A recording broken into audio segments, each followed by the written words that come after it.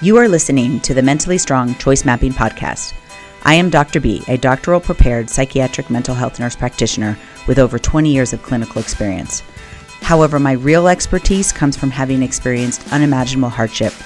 As a result, I created choice mapping, a cognitive behavioral approach. Listen and learn how choice mapping makes you mentally stronger. Today's topic is, what if I'm not happy? I'm Dr. B, psychiatric nurse practitioner, and I created choice mapping for you. Choice mapping is a cognitive behavioral approach that I truly believe makes you mentally stronger. I release these videos on Tuesdays and Fridays with different topics to encourage you to work on yourself and to be mentally stronger. I present the topics in a very personal way so that you can realize that, anybody can be mentally stronger, that you, wherever you are, you can, identify and organize what's going on in your brain and choose to be happy, right? So that goes into my topic. Well, what happens if you're not happy? And I actually woke up this morning not happy, and then it's filming day, so I, kind of had to actually map that out. This is what I do. I teach people that you can choose to be happy, but I wasn't happy. And but what's important is that, a lot of times when we don't feel happy, we take that to list all of the things or reasons why we're not happy. And I realized as I was mapping it out, I had to do a research study yesterday, and I was asked a lot of questions regarding the neurodegenerative process of my family's health. And those things are very depressing, right? It's the opposite of happiness.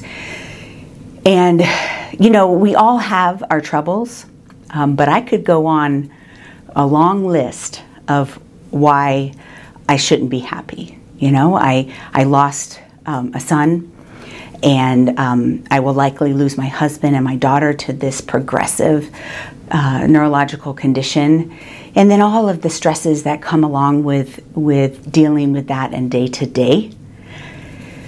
But here I am. I say, oh, but you can choose to be happy. Well, how do you do that in the midst of truly accepting the reality of your troubles, right? I sometimes joke, oh, fake it till you make it. And on a bad day, I do sometimes do that in front of my patients. But in reality, we don't want to really fake it. We might have to fake it some days, right? But to be truly happy, we need to truly understand ourselves. We need to understand why things have an emotional reaction in us. And it's not just about our troubles, because we can all list our troubles. And it's not about, whose troubles are more. Sometimes it's good to list the gratefulness that you have in your life. One of the things that's hard for me is that even people who have pretty significant troubles, when they hear my story, they're like, oh, well, thank God mine's not that bad. So it's not just about the gratitude. It's about accepting the reality of your troubles, because they're yours. And you have to learn to accept what you have to accept, address what you can address, and let go of some things. But sometimes we have to grieve.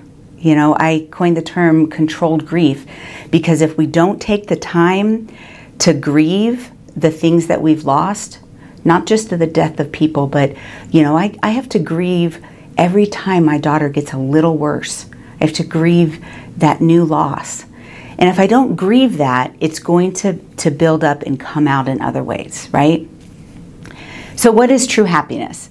It's not faking it. It's not pretending that, I can just choose to be happy all the time.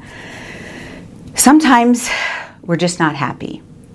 But everybody's life should have moments of happiness. And how do we get there?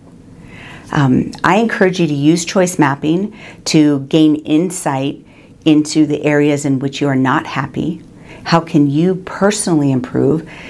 How can we take those negative thoughts that are affecting our mood and turn them around and seriously believe the positive thoughts?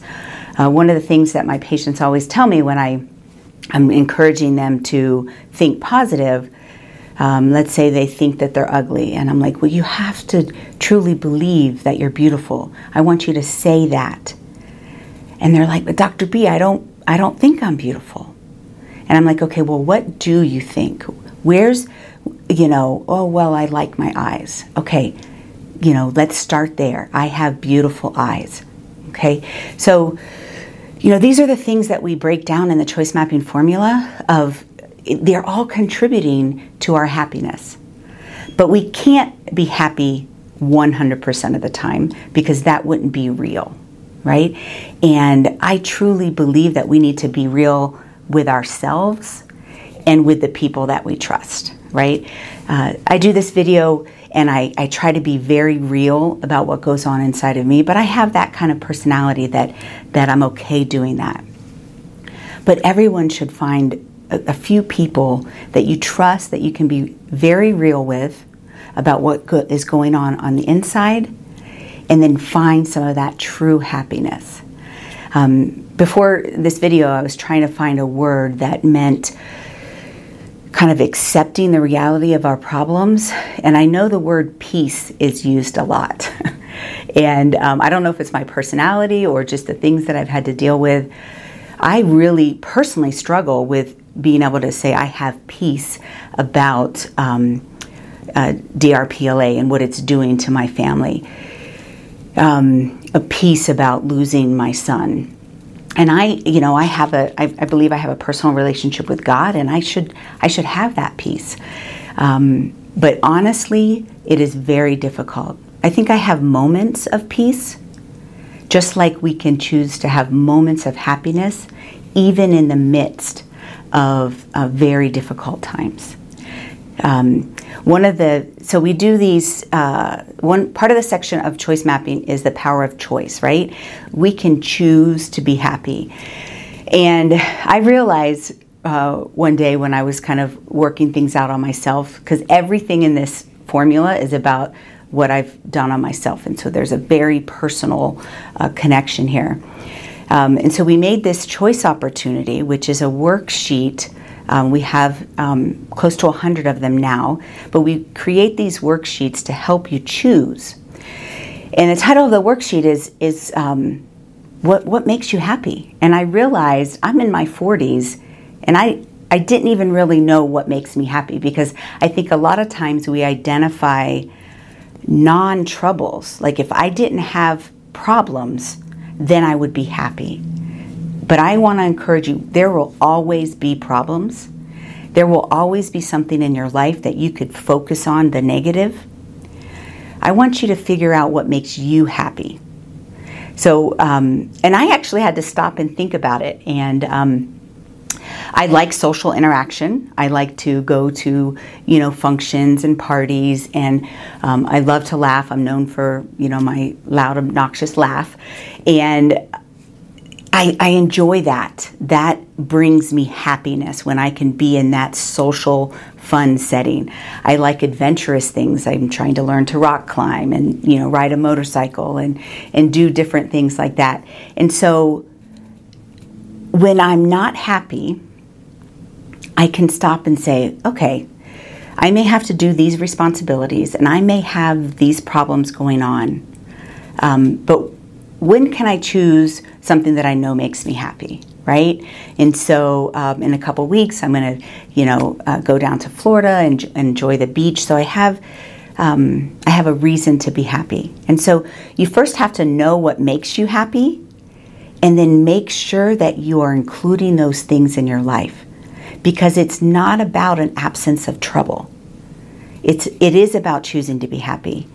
And we can have a generally happy life and be accepting of the reality of how difficult our life might be. Thank you for listening. If you would like more information about choice mapping, visit our website, www.mentallystrong.com. And remember, Choice mapping makes you mentally stronger.